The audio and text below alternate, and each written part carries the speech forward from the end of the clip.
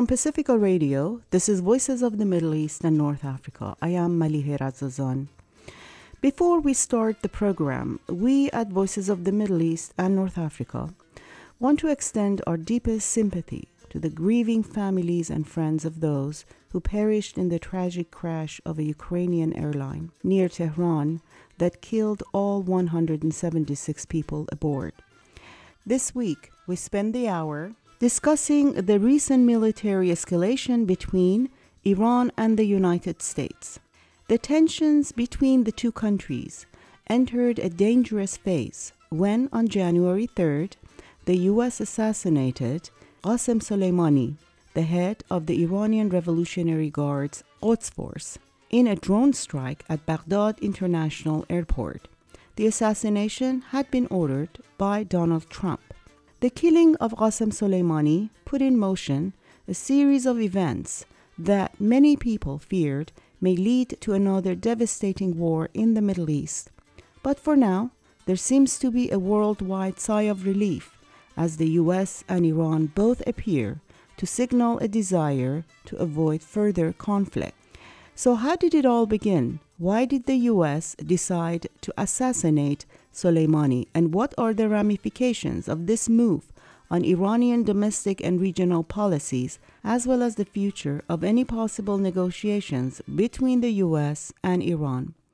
To explore these issues, Shahram Aghamir spoke with Mohammad Ali Kadivar, an assistant professor of sociology and international studies at Boston College, whose work contributes to political and comparative historical sociology by exploring the interactions between protest movements and democratization, and Mansour Farhang, professor emeritus of international relations at Bennington College, who served as the Islamic Republic of Iran's first ambassador to the UN from 1979 to 1980, stepping down in protest during the Iran hostage crisis of 1979. Tension in the U.S.-Iran relations is nothing new. The two countries have been at loggerheads ever since 1979 takeover of the U.S. embassy by a group of students.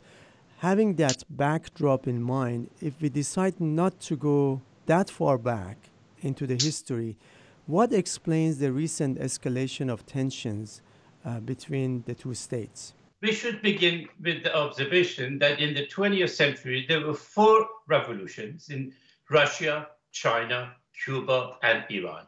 Even though these revolutions were vastly different in terms of their ideology and their programs for domestic development, but they had one thing in common, and that was that their message had to be exported, that export of the revolution had priority for all countries in the beginning. The other three came to the conclusion that revolution is not a commodity and it cannot be exported. And they put an end to it after paying heavy costs for it. Iran is still continuing the project, and which means they reject the idea of nationalism, as Khomeini said over and over, that is, transnationalism and export of the revolution is the priority of the Iranian foreign policy. What does that mean in the Middle East? It means challenging the presence of the United States militarily, politically in the region, challenging the legitimacy of the state of Israel, and challenging and questioning the connection or relationship between the United States and various Arab countries, economically or militarily. So therefore, once Iran begins with this foreign policy orientation in the region, and it's called, Iran is regarded as the mother country, al-Ghara, as they called it, conflict between the United States and the states of the region and the United States, which remains at least the hegemonic power of the region, is inevitable. However, in between the United States and Iran, due to complexity of international relations over the past 40 years, a number of times in Afghanistan against Saddam Hussein's attack against Kuwait and overthrow of Saddam Hussein and fighting against Daesh, the United States and Iran had convergence of interest and they viewed each other tactically, that for the present time, it's useful to work with the United States. However, this cooperation is completely unwritten and unacknowledged, but the reality is very evident for anybody who's interested in looking at the facts. Now that the common enemy seems to be defeated, that is, the Daesh is gone, competition in Iraq has intensified. Who will determine, who will be the influential or hegemonic power in the evolution of the Iraqi political order? This is the conflict between the United States has invested in Iraq over the past 17 years, and suddenly Iran seems to have the upper hand in influencing politics of Iraq. That is the present phase of the conflict. The conflict between the United States and Iran has been going on over the past 40 years. Now we are facing a more dangerous phase between the two, and it has to do with Iraq, but it's not limited to Iraq. It's regional, but focused on Iraq at the present time concerning the nature and development of the Iraqi political order. So, Ali Kadivar, would you like to add anything to what Mansour Farhang just said? Sure. I think that this last episode has started when United States violated the JCPOA, or as the Westerners would like to frame it, the Trump pulled out of the nuclear deal. I think that's when this episode of escalation started. And the last two peaks of this episode was the American assassination of General Soleimani, and then Iran's retaliatory attack to two Iraqi bases that were place of American troops in Iraq. The assassination of General Qasem Soleimani of Iran by the United States, as you mentioned, has been described as an unprecedented escalation in the 40-year standoff between the two countries. This is the description given to us by some scholars and analysts. Is this statement accurate, given the fact that in 1988, we witnessed an Iran airplane was shot down by the U.S. military? A few months earlier, the U.S. Navy had destroyed 2 oil platforms and either sank or crippled 6 Iranian ships in Persian Gulf in the same year. Those events occurred towards the end of the 8-year Iran-Iraq war, during what was described as the oil tanker phase of the war. Given that, is assassination of General Soleimani a significant episode in these tumultuous relations between the two countries? And why did the U.S. government decide to assassinate General Soleimani? Why now? Ali, would you like to chime in on that?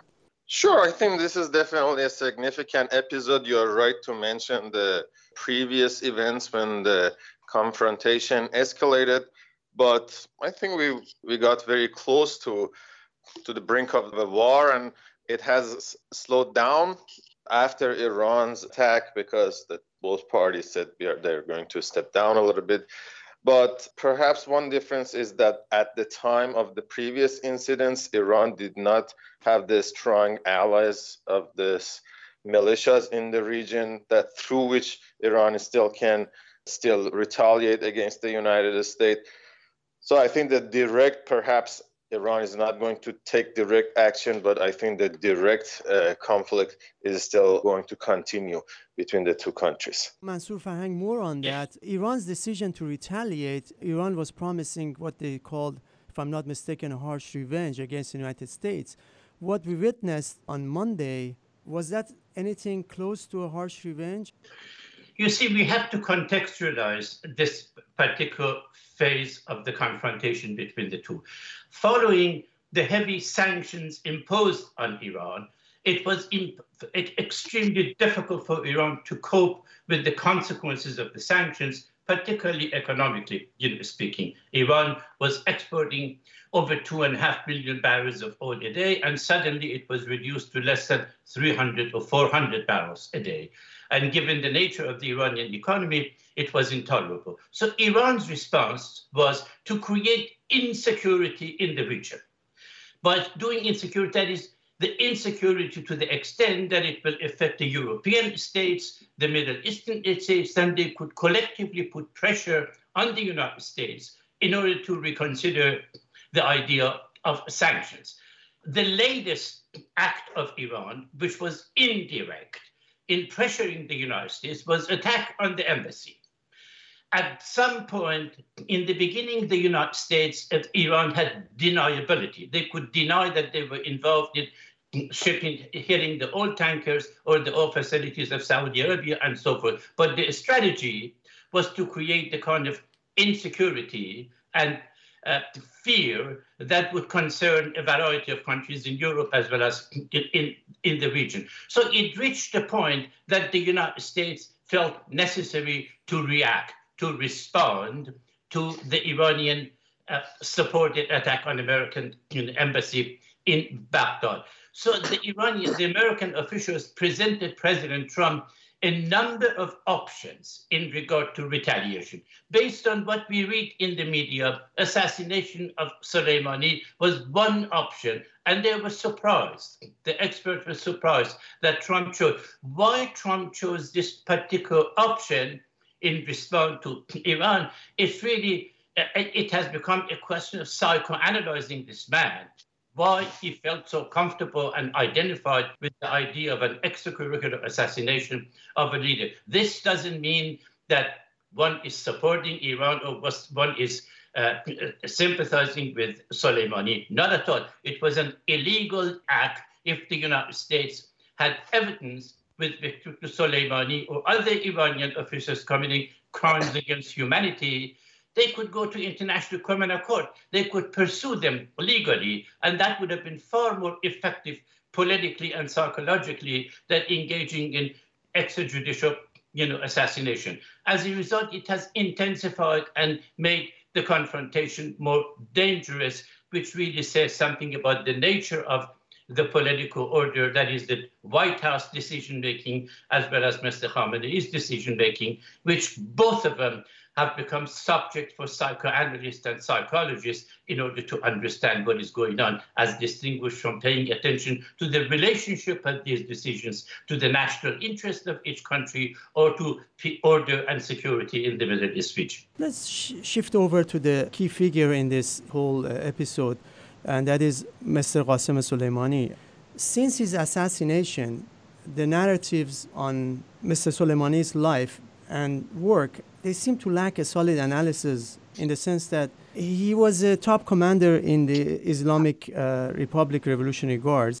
Depending on the analyst's point of view on the regional front, his supporters focus on Mr. Soleimani's role in defeating the Islamic State in Iraq and Syria. And they go as far as calling him Iranian Che Guevara. Iranian President Rouhani just recently compared his assassination to the toppling of Dr. Mohammad Mossadegh in 1953 through a British-U.S. coup. His opponents in the U.S. focus on his involvement in the killing of the U.S. military forces in Iraq. I sort of pose this question to the both of you. What is missing from such narratives? Yeah, so I think Soleimani has had a kind of complex legacy. So he's been the main executor of Iran's foreign policy in the region, and the foreign policy that more than anyone else has been determined by Supreme Leader Ali Khamenei. I mean, part of it, as was mentioned by the other guest, is as a result of the revolutionary ideology of the Islamic Republic.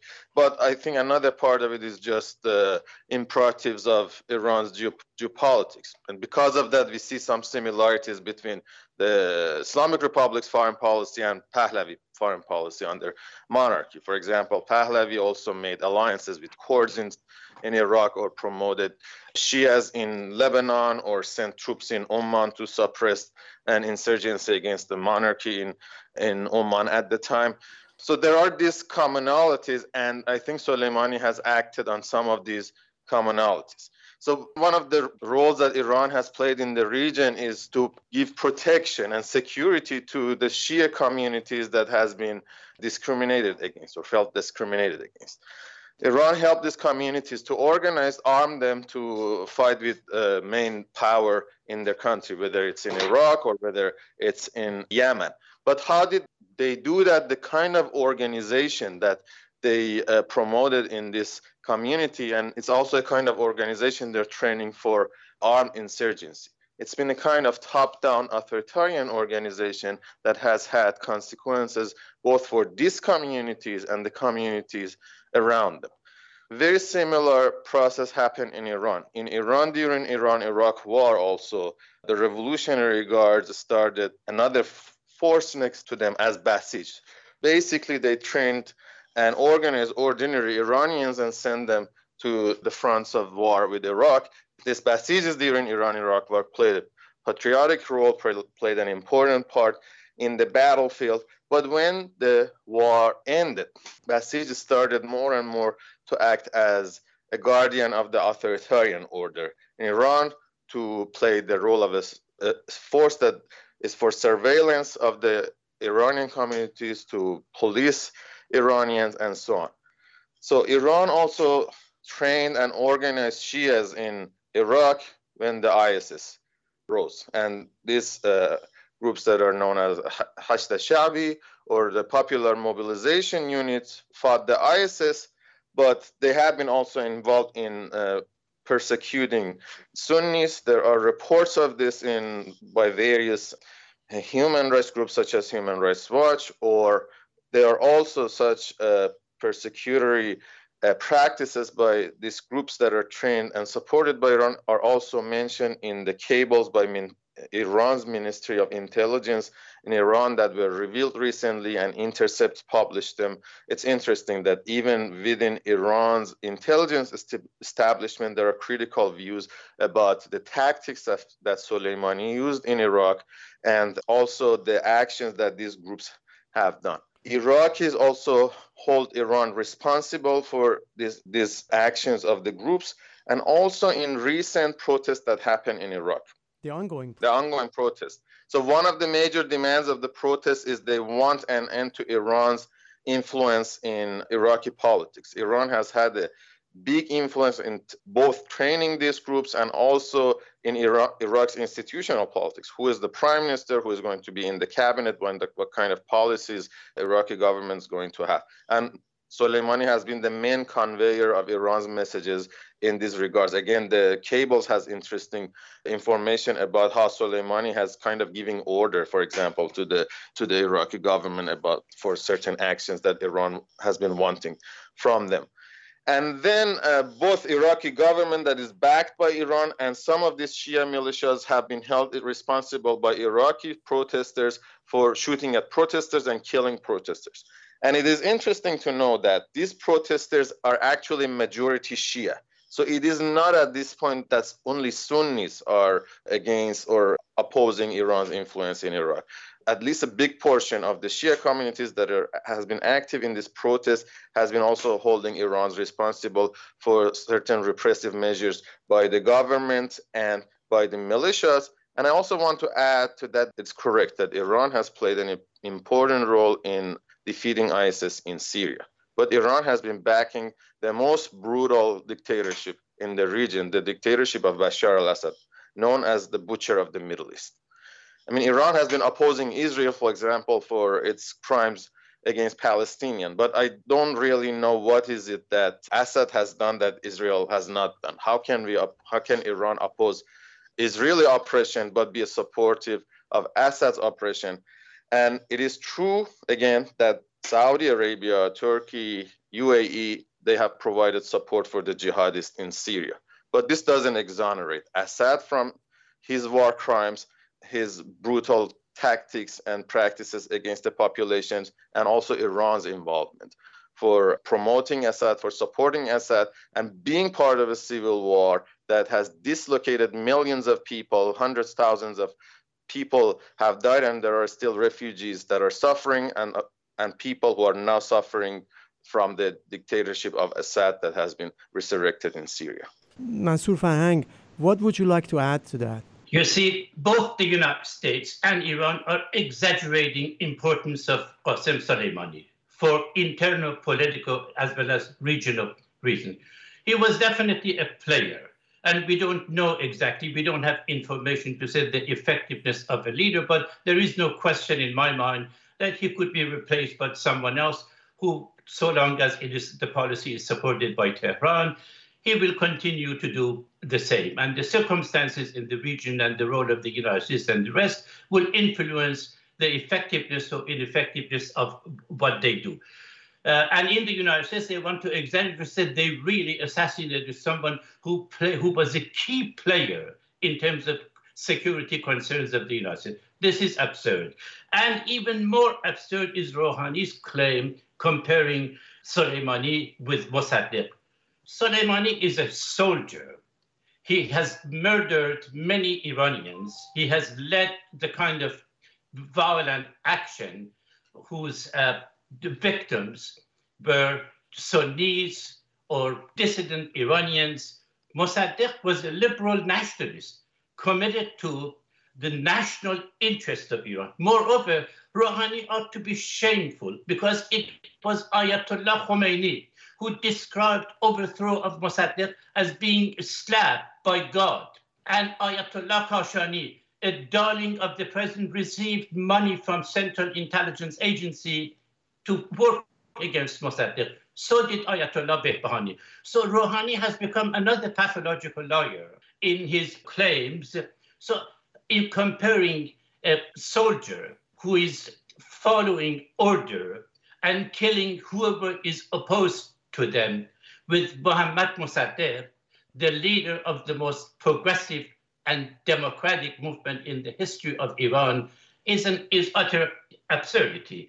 Moreover, when we say the role of the Shi'is, Soleimani and the rest, in defeating ISIS in Syria or in Iraq, we have to understand that the major work against ISIS was done both Syria and in Iraq by the air power of Russia and the United States. They systematically bombed the residential areas under the control of ISIS. No wonder, in an absolutely unprecedented tragedy in the history of the region, more than 10 million human beings have become homeless, half of them inside the country and the other half fleeing the country, going outside. Over 500,000 people were killed.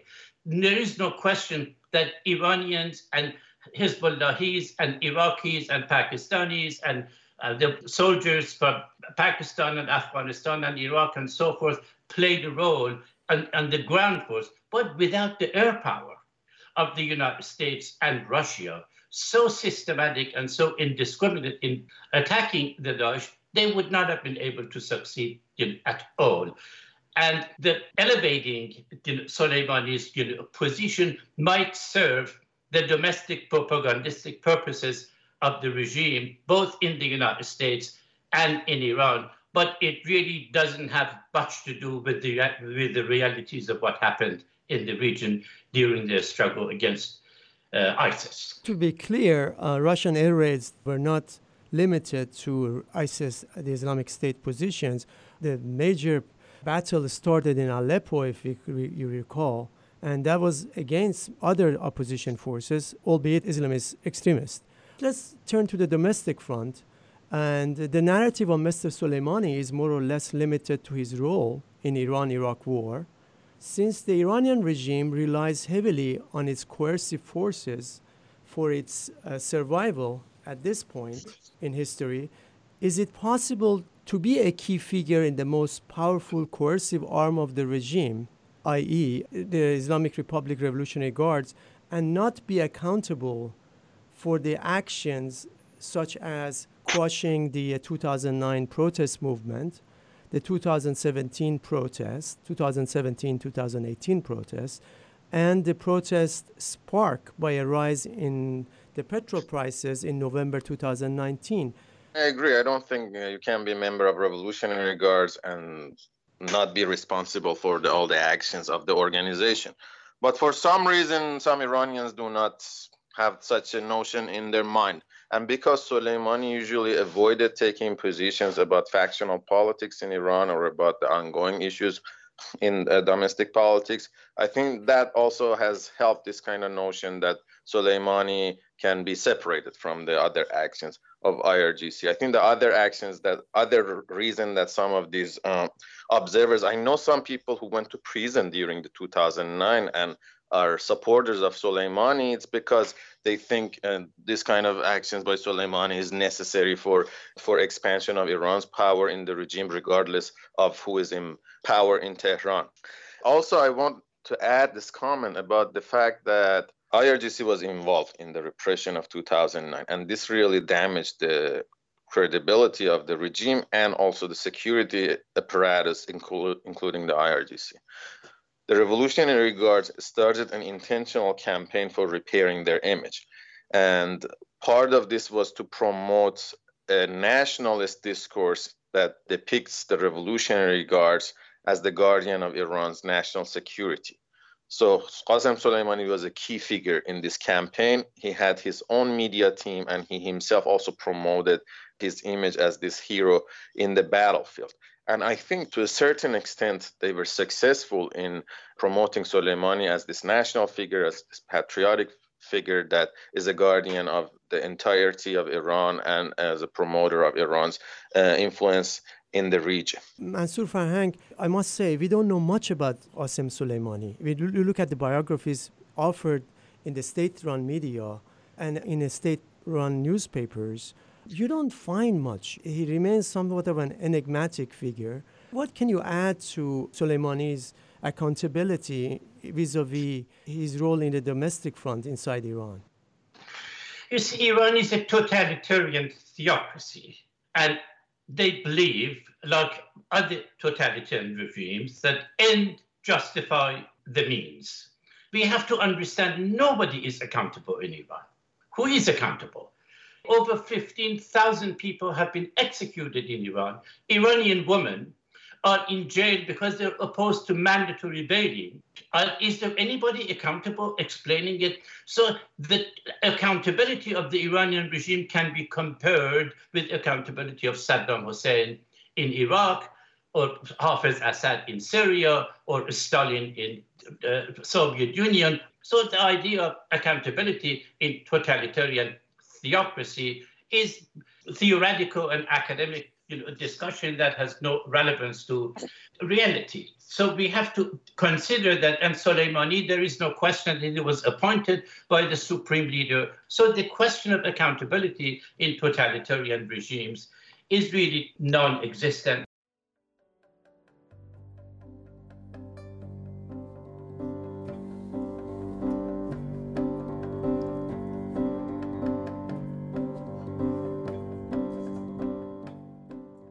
That is Mansour Farhang speaking with Shahram Aghamir about the recent military escalations between Iran and the U.S. We'll hear more after a break. From Pacifica Radio, this is Voices of the Middle East and North Africa.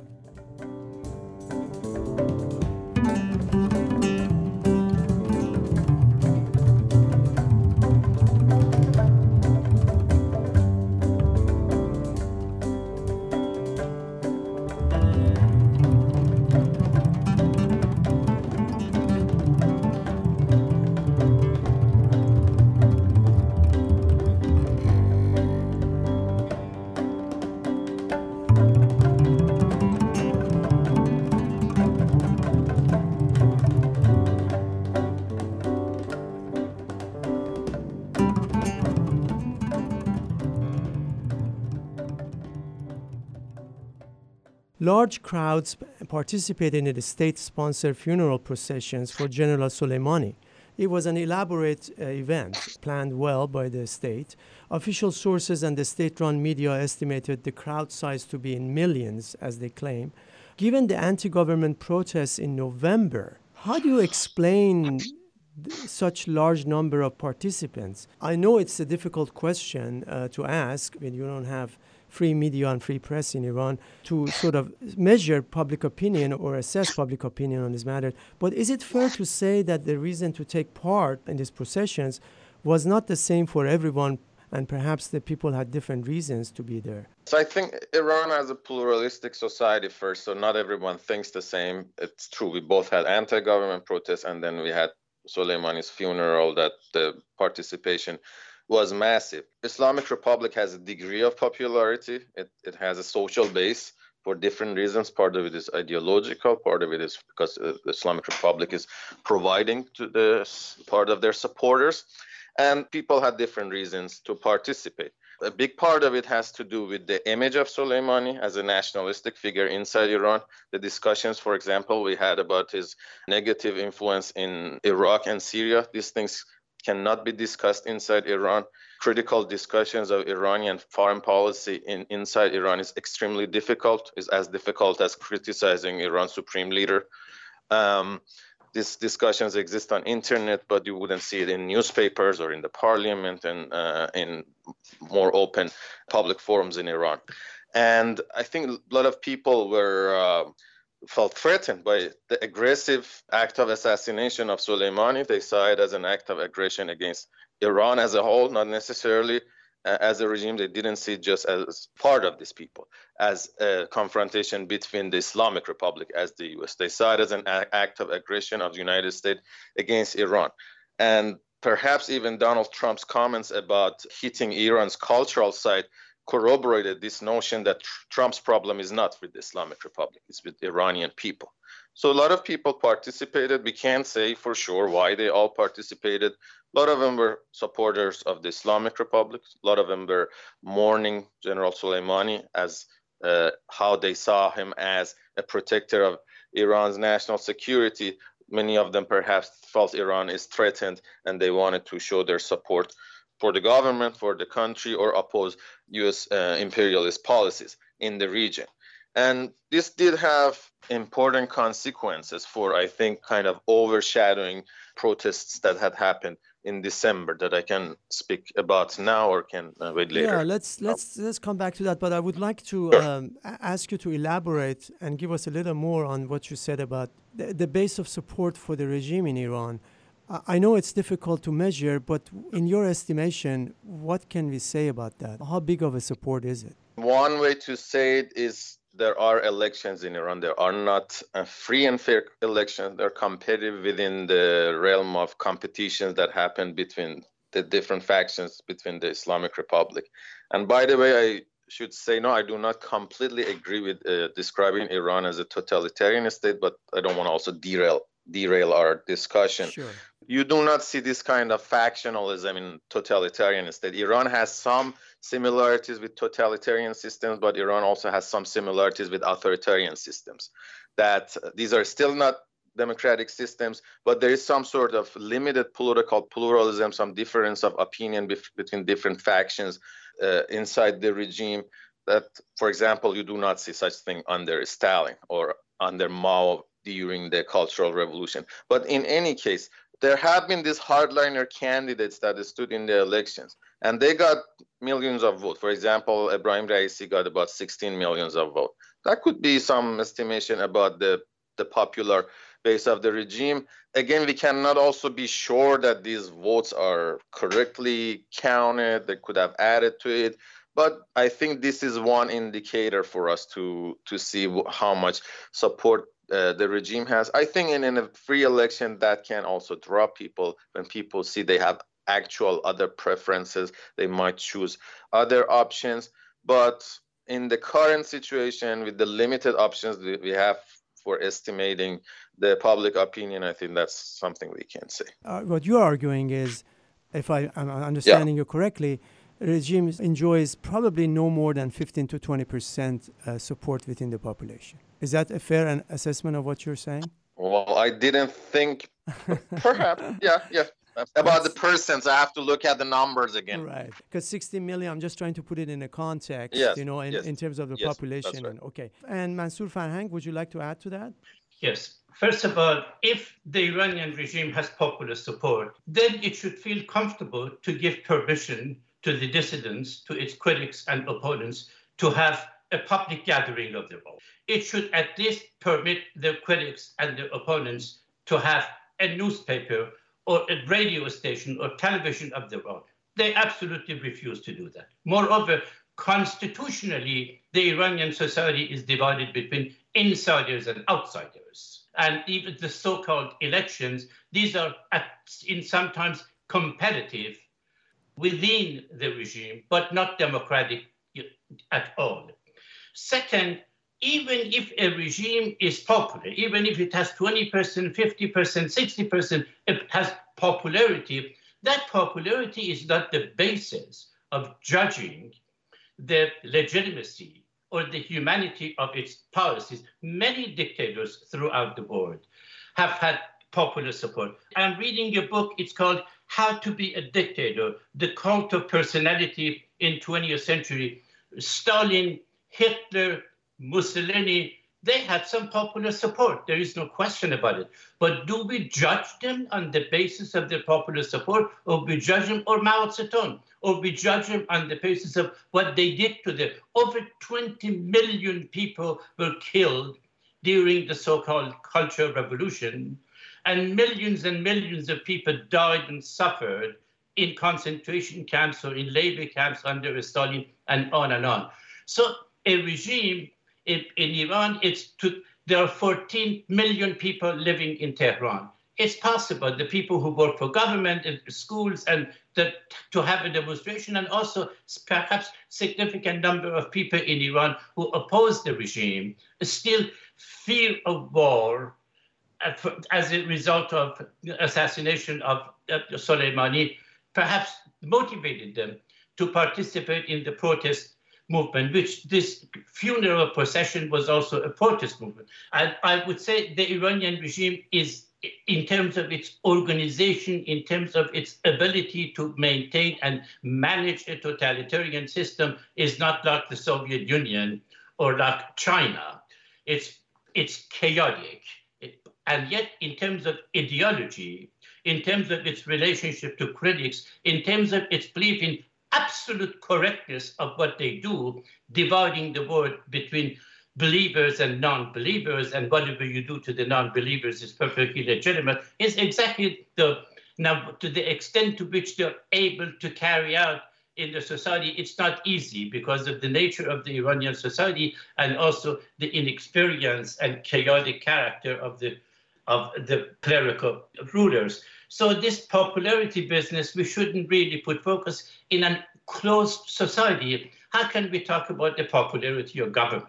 It's clear that many authoritarian states still have some base of support. It's just a matter of, are we able to quantify that? And that's a very difficult thing to do. Just to continue with this discussion, in 2017 and 2019 protests in Iran, we heard slogans against Iran's military and financial support for its allies in Syria, Lebanon, and Palestine. And people were arguing that these supports happen while the population inside the country is experiencing severe economic hardship. Given that resentment, how do people actually in Iran decouple the regime's regional policies from Qasem Soleimani's role as a key implementer of those policies? I think this is kind of a difficult question to answer, but I would like to pose it to you. Mansour Farhang, would you like to? If we want to understand the influence of the regime in the region, there is, first of all, the fact that Shi'i groups in Sunni-dominated states have been oppressed, marginalized, and discriminated against. That gives Iran's soft power effectiveness in influencing them. However, the real understanding of this policy has to come from the amount of money Iran has spent in the region. The leader of the Hezbollah said openly and clearly that we receive our money and arms and salaries from the Iranian government. In other words, the Shi'is of southern Lebanon completely depend on Iran in order to continue the economic situation, the military position, and the arm and so forth. That's exactly why the sanctions against Iran have created serious problem with respect to Iran's ability to support these groups. So we cannot reduce it. The soft power of Iran has to be recognized as part of the factor. During Ahmadinejad 8 years, Iran made over $750 billion in oil revenues, more than what Iran had gained in the previous 30 years. What happened to this money? What happened to this money? Because poverty in Iran expanded, class division deepened, and some people became extremely rich, and a good part of the money was also spent in the region as a tool of exporting the revolution and challenging American and regional powers. I think we all analysts, we sit down and said the Iranian people want this, Iranian people want that. And it's just, there is not one Iranian people. I think there are Iranian people who oppose Soleimani's policies. There are Iranian people who are supporters of the regime and like Soleimani. And there are Iranian people who don't like Islamic Republic, but still like Soleimani because they like Iran's influence in the region, or they just have nationalist sentiments about Soleimani as a protector of the Iran's national security. I mean, one example is Ardeshir Zahedi, who was Iran's foreign minister before the revolution. And he also praised Soleimani very highly. I think this part is because some of policies of the Islamic Republic is promoting in the region is similar to Pahlavi's policy. Yes, the opposition to the United States is absolutely different, but the fact that Iran wants influence in Iraq, Iran wants influence in Lebanon, these are similarities. So, like Shah, for example, promoted Amal movement in Lebanon. After that, Islamic Republic switched this to Hezbollah. The difference is that Pahlavi monarchy, in terms of ideology, did not have much in common with Amal. Yes, probably they paid them money and other sort of support. Iran gives these groups money, but it's not just a money alliance. It's not just an economic alliance. Iran also makes these ideological alliances with this group.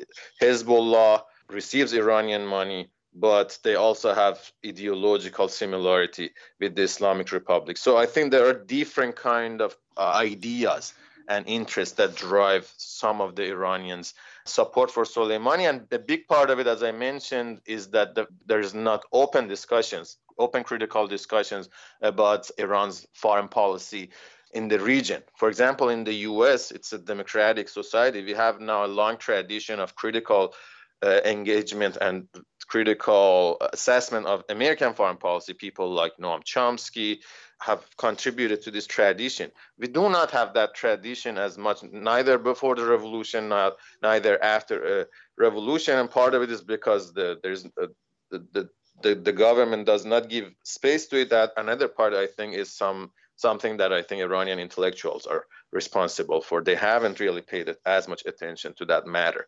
And another issue is that the public discourse in Iran is so polarized around the Islamic Republic that either people just take positions against Islamic Republic, they side with the United States, or just side with the Islamic Republic against the United States. Positions that, for example, Mr. Farhang takes that at the same time criticizes both the United States and the Islamic Republic. These positions I think are much weaker in Iranians' public discourse in Iran, and we need a lot more discussions like that. Let's shift gears and talk about the impact of recent escalation of tensions between the two countries on the civil society and growing protests in Iran.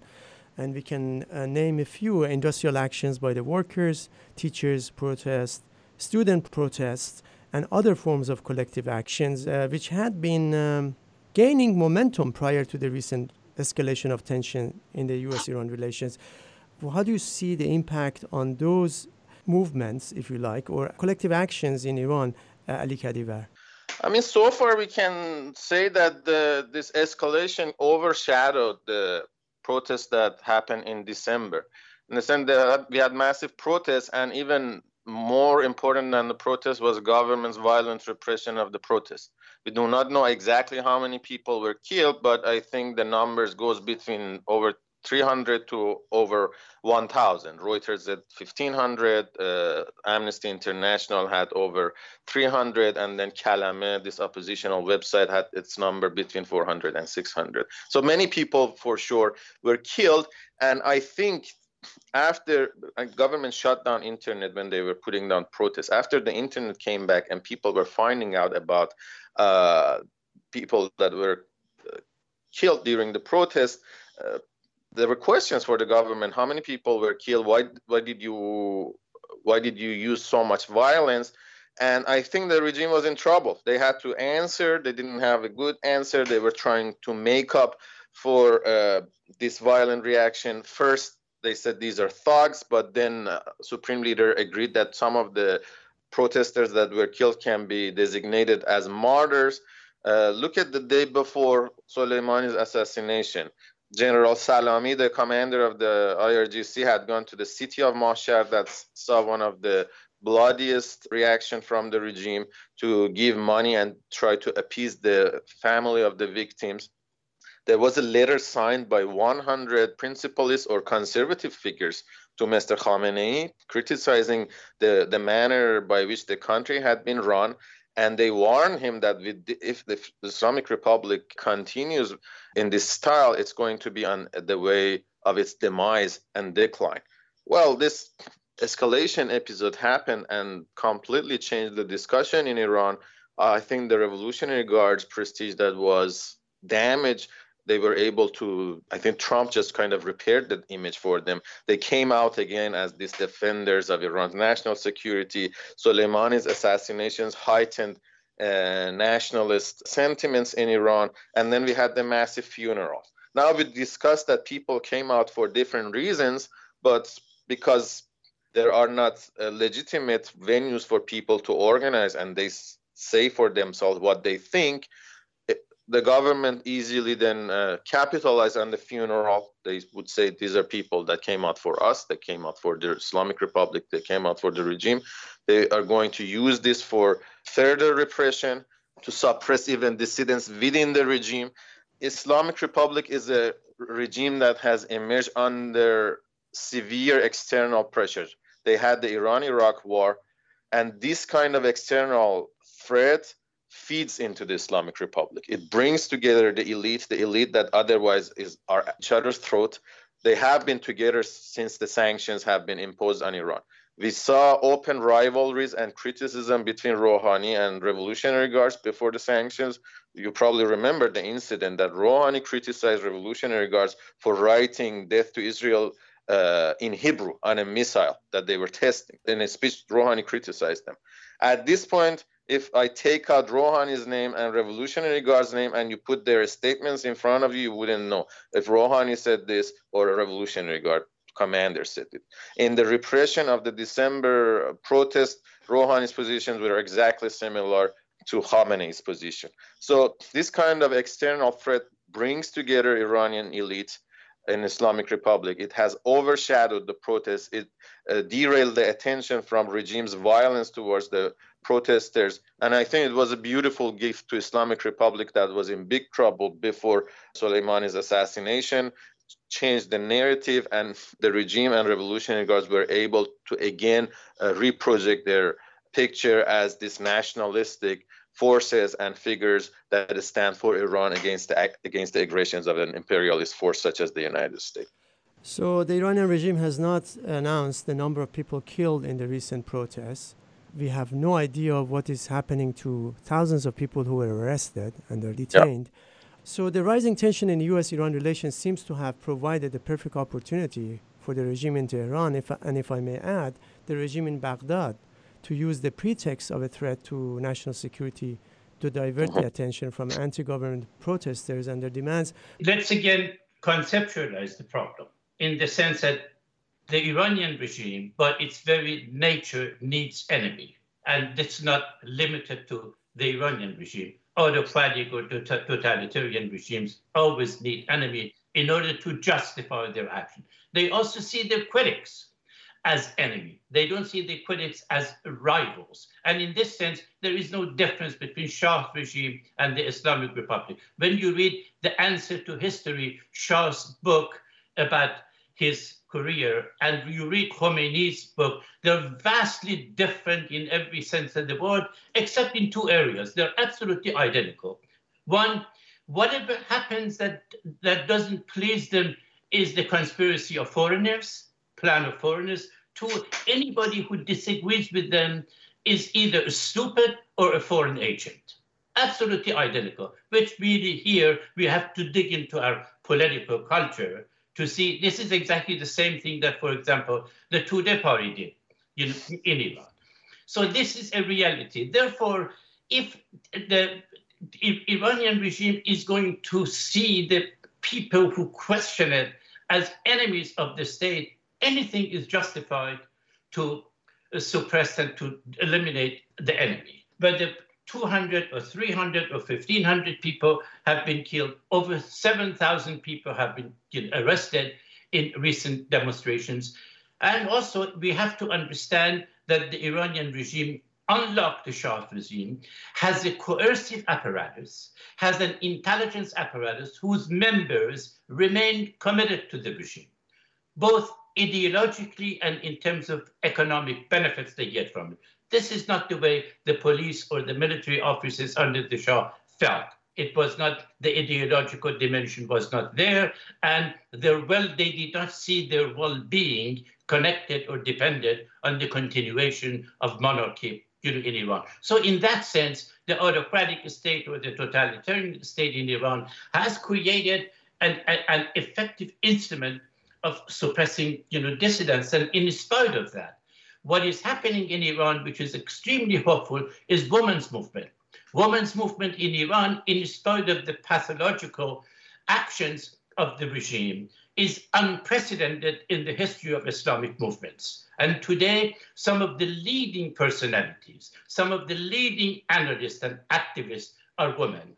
And this is really, in the post-revolutionary period, significantly also the generation that were born or small children at the time of the revolution. Remember that population of Iran has more than doubled from 37 million to 82 million. And today, over 70% of the Iranian population are under 4 years old. So we are talking about a completely new society that to some extent is really strange and different from what we have in mind, the dissidents who left Iran 40 years ago or 39 years ago. It's really a situation that one has to be there in order to appreciate the feeling and sensibilities of the people who have to function and live or take any kind of active position against the present regime. The state media in Iran claims that the missile attack on Ain al-Assad resulted in the death of 80 American military personnel and the injury of 200 others, while the U.S. government claims that there were no casualties. Taking what the state media in Iran is claiming with a pinch of salt, if you like, this reaction by the Iranian regime is more or less in line with how the ruling bloc in Iran has been approaching these moments of crises for the past three decades. That is, their attempt to diffuse tension when things get really heated. Going forward, what is the expectation of the Iranian regime, and what is the U.S. Trump administration foreign policy vis-a-vis Iran? I mean, predicting this kind of tense situation is difficult. I think Iran's overall policy at this point is just to wait to see if Trump will get elected or not in 2020. I think they're just trying to go over this period. I'm not sure if they have some plan for if he gets reelected or not. I mean, Trump is also unpredictable. I think the danger of war is now smaller than perhaps a week ago, but this is going to be a tense situation. We might see clashes between some of the militias in the region and America or American allies. But the overall policy of the United States towards Iran is not changing. Iran's policy towards U.S. is not changing. So we are going to see similar event as we have seen since United States pulled out of the nuclear deal and put sanctions in Iran. I mean, any change in Iran and U.S. relations, I think, goes back for U.S. to reconsider and reevaluate not just its policy towards Iran, but its policy about the Middle East in general, which involve U.S.-Israeli relations, U.S.-Saudi relations. What are the major issues for the U.S. if, things like democracy or human rights are going to be ever a concern for the United States in the region or overall to the world? I think those are big issues, and it doesn't look like the big issues are going to be changing anytime soon. Iran's reaction is completely expected, and this attack on American base in Iraq was calculated to be a symbolic act, that it would satisfy the credibility and claims of the regime internally without provoking reaction by the United States. And it may well be that there was a hidden channel between the two countries to actually create this understanding. The the tweet diplomacy between Zarif and Trump really explains that. Zarif says, we are doing something as a response and we have legal right to do that, but that would be the end of it. And then nothing happens, and Trump understands that then based on his own interest, because neither side really wants war.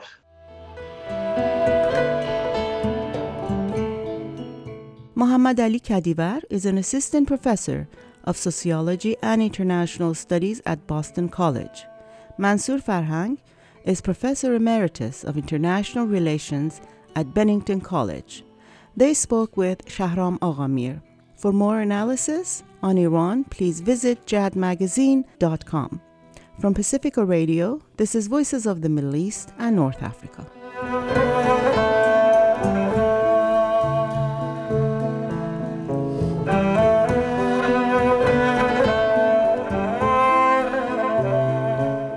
And that's it for us this week.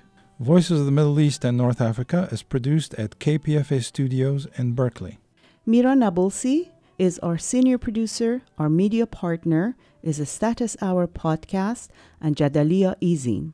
You can find us on Twitter at Vomina_radio or listen to our past shows on iTunes or SoundCloud at Voices of the Middle East and North Africa. You can also reach us by email at vominaradio@gmail.com. Please join us next week for another edition of Voices of the Middle East and North Africa, and thank you for listening.